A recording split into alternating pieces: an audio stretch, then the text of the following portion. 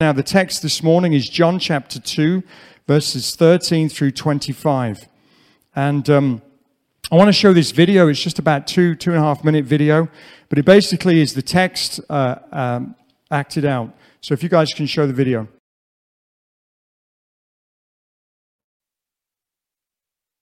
Let's pray. Father, this is your word. We ask you to illuminate it. Holy Spirit, we welcome you to search our hearts. Lord, that your word would find good soil within us and would bear good fruit. Father, I just pray that you would enable me to share the things that you've laid in my heart with clarity. And I pray that you would just bring us to a place of holy focus on Jesus. And that your name would be magnified and glorified. In Jesus' name, amen. Amen. The title of my sermon this morning is this: What does Jesus teach his disciples about true worship? Because in this passage we see that temple worship had become defiled. It had become a means of making money.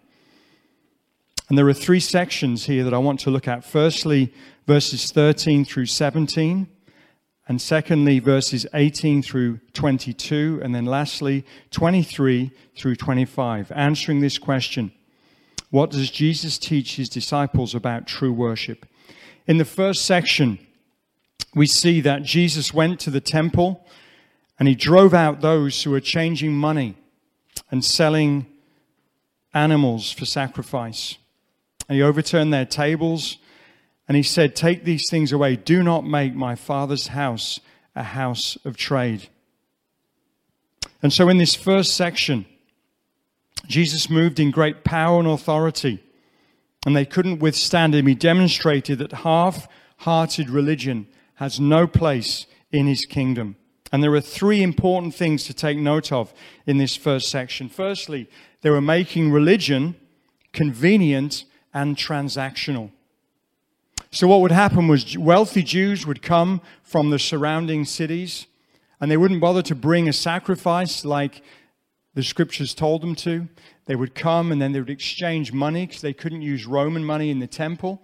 And they would buy the sacrifices they needed. It was convenient. It was helpful. And it was half-hearted. Jesus said, "Don't make my Father's house a house of trade. It should be a house of worship." But how often do we come to God in a transactional way and bargain or offer lip service and not true worship?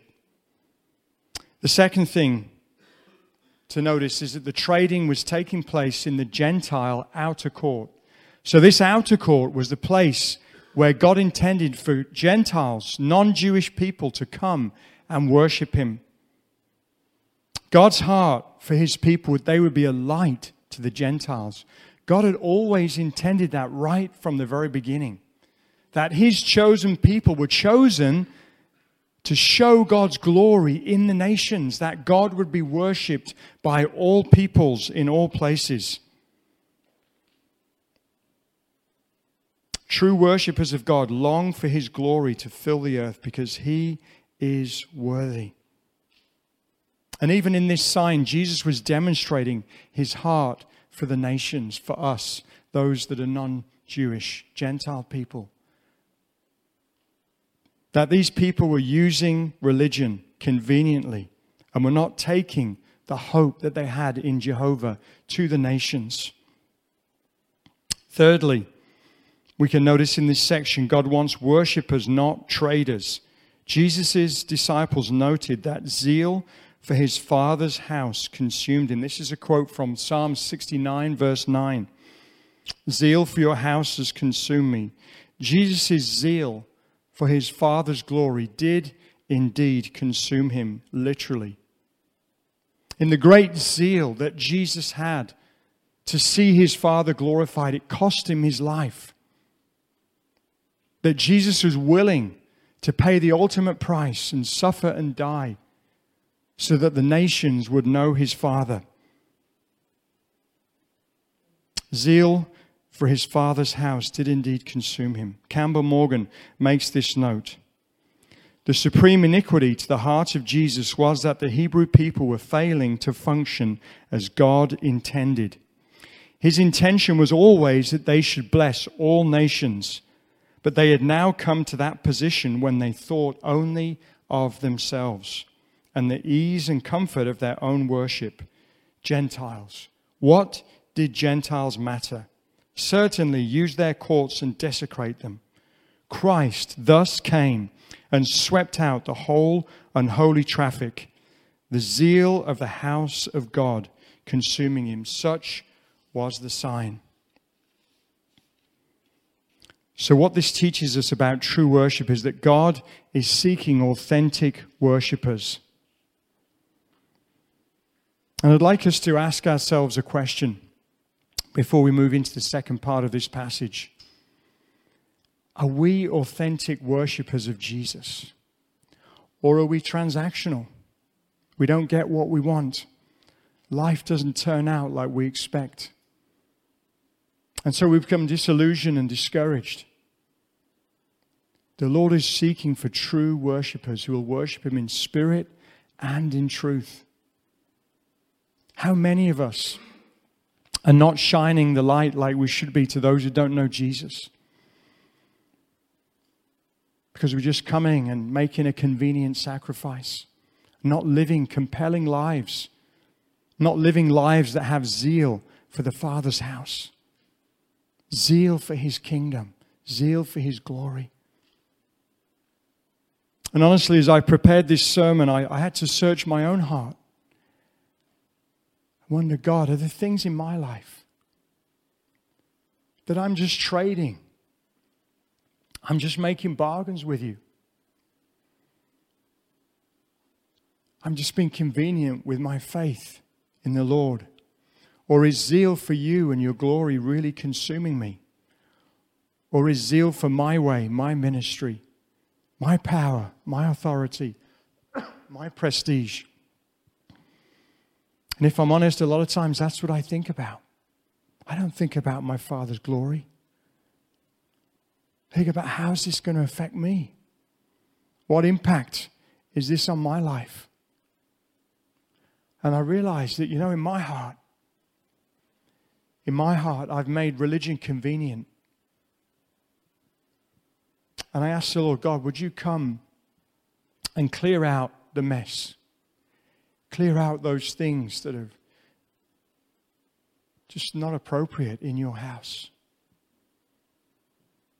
May God do that to each of us in the only way that he can, his loving, holy way. May God come and take up residency in us, in his temple. Let's look at the second section because it continues this theme, verses 18 through 22. The Jews asked him, they were angry, and they said, "What sign do you show us for doing these things?" Jesus answered them, "Destroy this temple."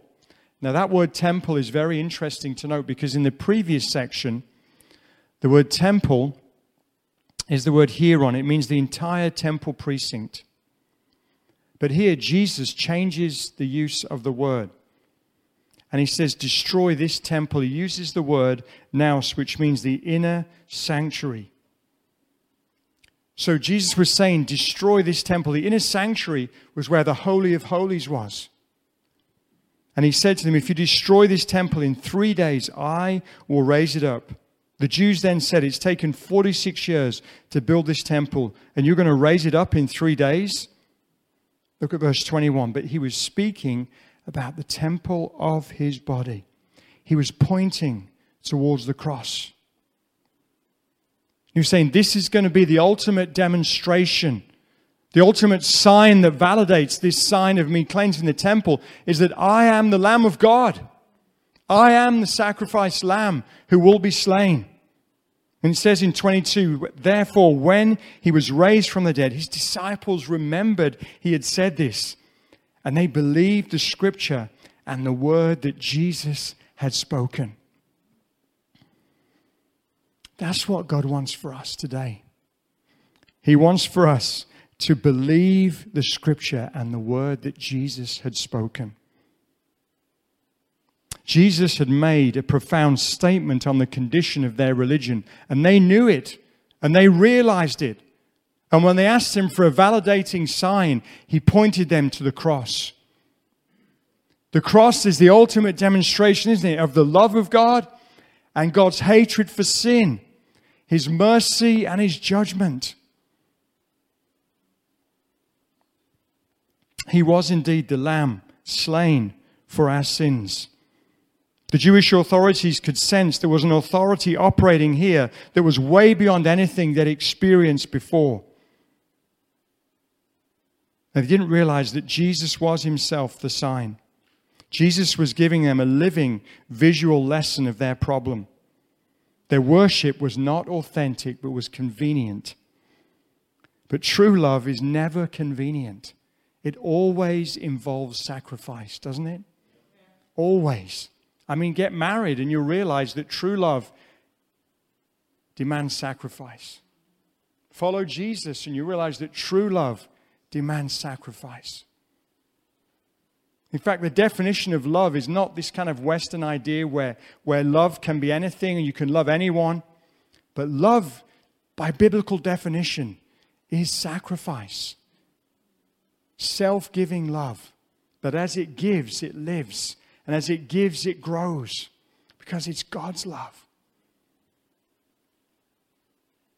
Jesus answered them, "Destroy this temple, and in 3 days I will raise it up." Jesus was speaking of the temple of His body. And in 1 Corinthians 3, verses 16 through 17, it says this, "Don't you know that you are God's temple?" And Paul uses exactly the same word there that Jesus used. That you are God's holy of holies. That God wants to make you His dwelling place. This is so wonderful. That even though there are times when we allow convenient religion, when we allow transactional religion, when we allow the animals to come in and the money changers to come in, that God comes and says, "I want to clear it out. I love you too much. I love you too much for convenient religion." And God comes and says, "You are the temple of the living God." That is so wonderful to me. I know that I am a complete failure. That I have made so many mistakes as a Christian. Those of you that are old enough to remember some of the sermons we sat under in this building, there was a Christian perfectionism that I felt I could never attain. I could never live up to this standard. And then I realized I wasn't supposed to. That God's grace was sufficient even for me. Even with all of my propensities, that God wants to come and fill my temple with His Spirit and live in me and then live through me with all of my brokenness and all of my failure. This is so wonderful. Paul says, don't you know? Don't you understand that you are the temple of the living God? Amen? These buildings are nothing to God. He said, "No, I've put my Spirit in you." The same Spirit that raised Jesus from the dead. Amen? That resurrection power. God said, "I'm going to give you my Spirit. I'm going to fill your temple. And you can live a life that you could never ordinarily live." This is so wonderful. That through the cross, the ultimate proof of His authority, Jesus died and rose again. And Paul said, he echoed the same thing. You are the temple of the living God. Amen.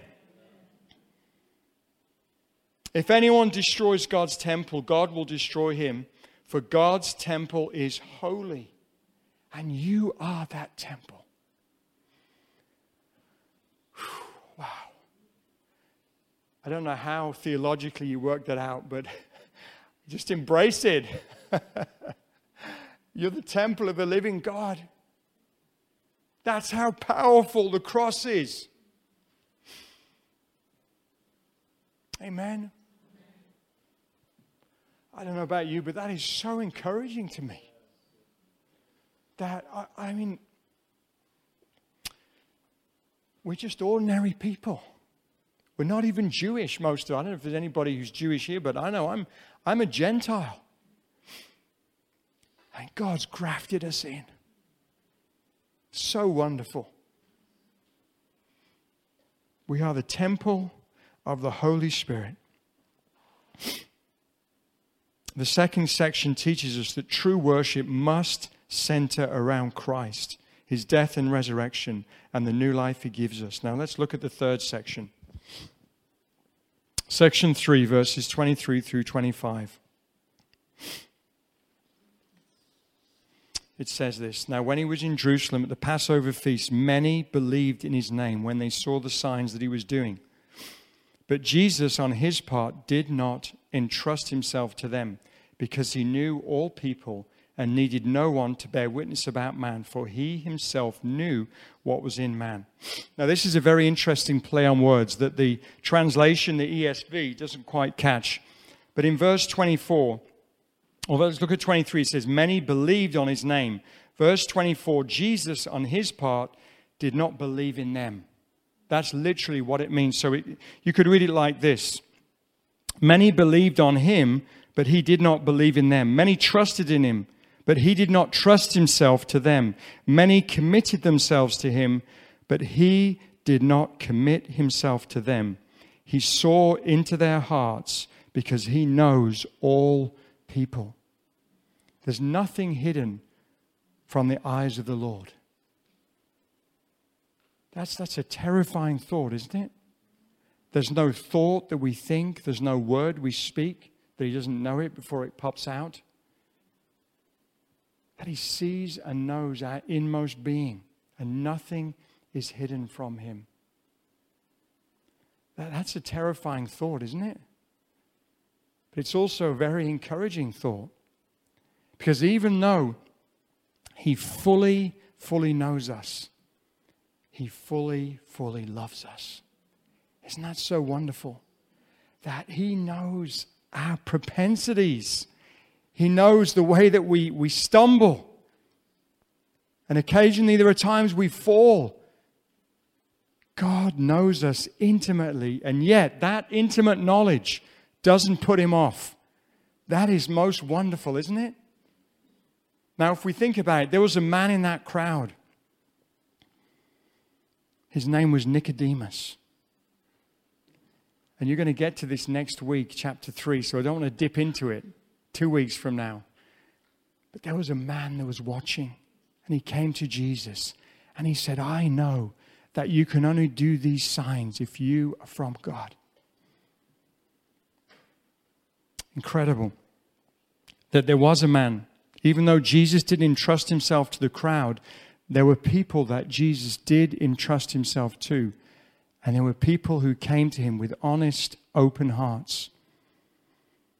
You know who the next person after Nicodemus Jesus reveals himself to? Is a Samaritan woman with 5 husbands. It's incredible, isn't it? The top religious leader comes to Jesus, and then a Samaritan woman. A disgraced woman who the disciples were shocked that he was talking to her. So Jesus didn't entrust himself to the crowds, but he did entrust himself to those who came honestly and bared their hearts to him. And so this terrifying and yet reassuring thought that our hearts are completely exposed to God. He sees it all. So God knows if we're the religious hypocrite, if we're going through the motions, if the temple of our heart is full of money changers and convenient religion. God sees that. He knows that. But God also sees the good, honest heart that comes to him with nothing hidden and says, "Lord, here I am, just as I am, without one plea, but that thy blood was shed for me, and that you bid me come to thee. O Lamb of God, I come." The Lord sees it all, the mess of our hearts, and yet loves us. He sees the sin, the unforgiveness.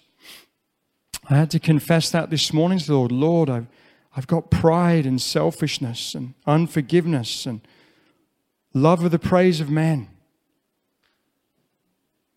And yet God comes and loves us in spite of our mess and offers us hope through joining with Christ in his death and resurrection, we are completely known and completely loved. So wonderful. This third section teaches us that Jesus knows whether or not our worship is authentic and true. And so as we wrap up this brief meditation out of John chapter 2, I just want to ask that question again. What does this passage teach his disciples about true worship?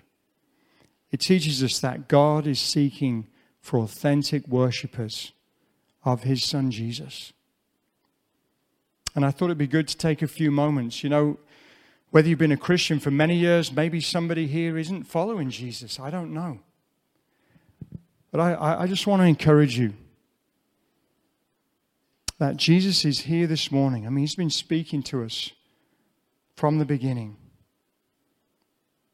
And I was thinking as Sarah was sharing, you know, there is a door, but he is also the door. It's a mystery, isn't it?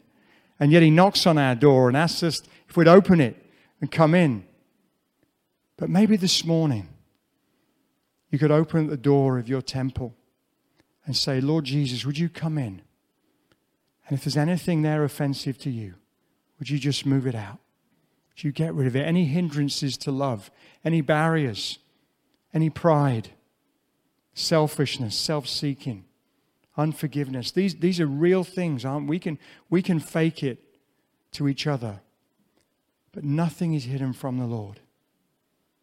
And in complete love, complete grace for all of our mistakes, all of our propensities, the Lord says, come, doesn't he? Come to me, all that are weary and heavy laden, and I'll give you rest. You know, we're never truly satisfied with our own sin, with our own religion. It never truly satisfies, does it, the depths of our being. And so I want to encourage you this morning. Why not open your heart? Maybe there's things there that have long been there. Open your heart and let Jesus come in and fill the temple of your life once again.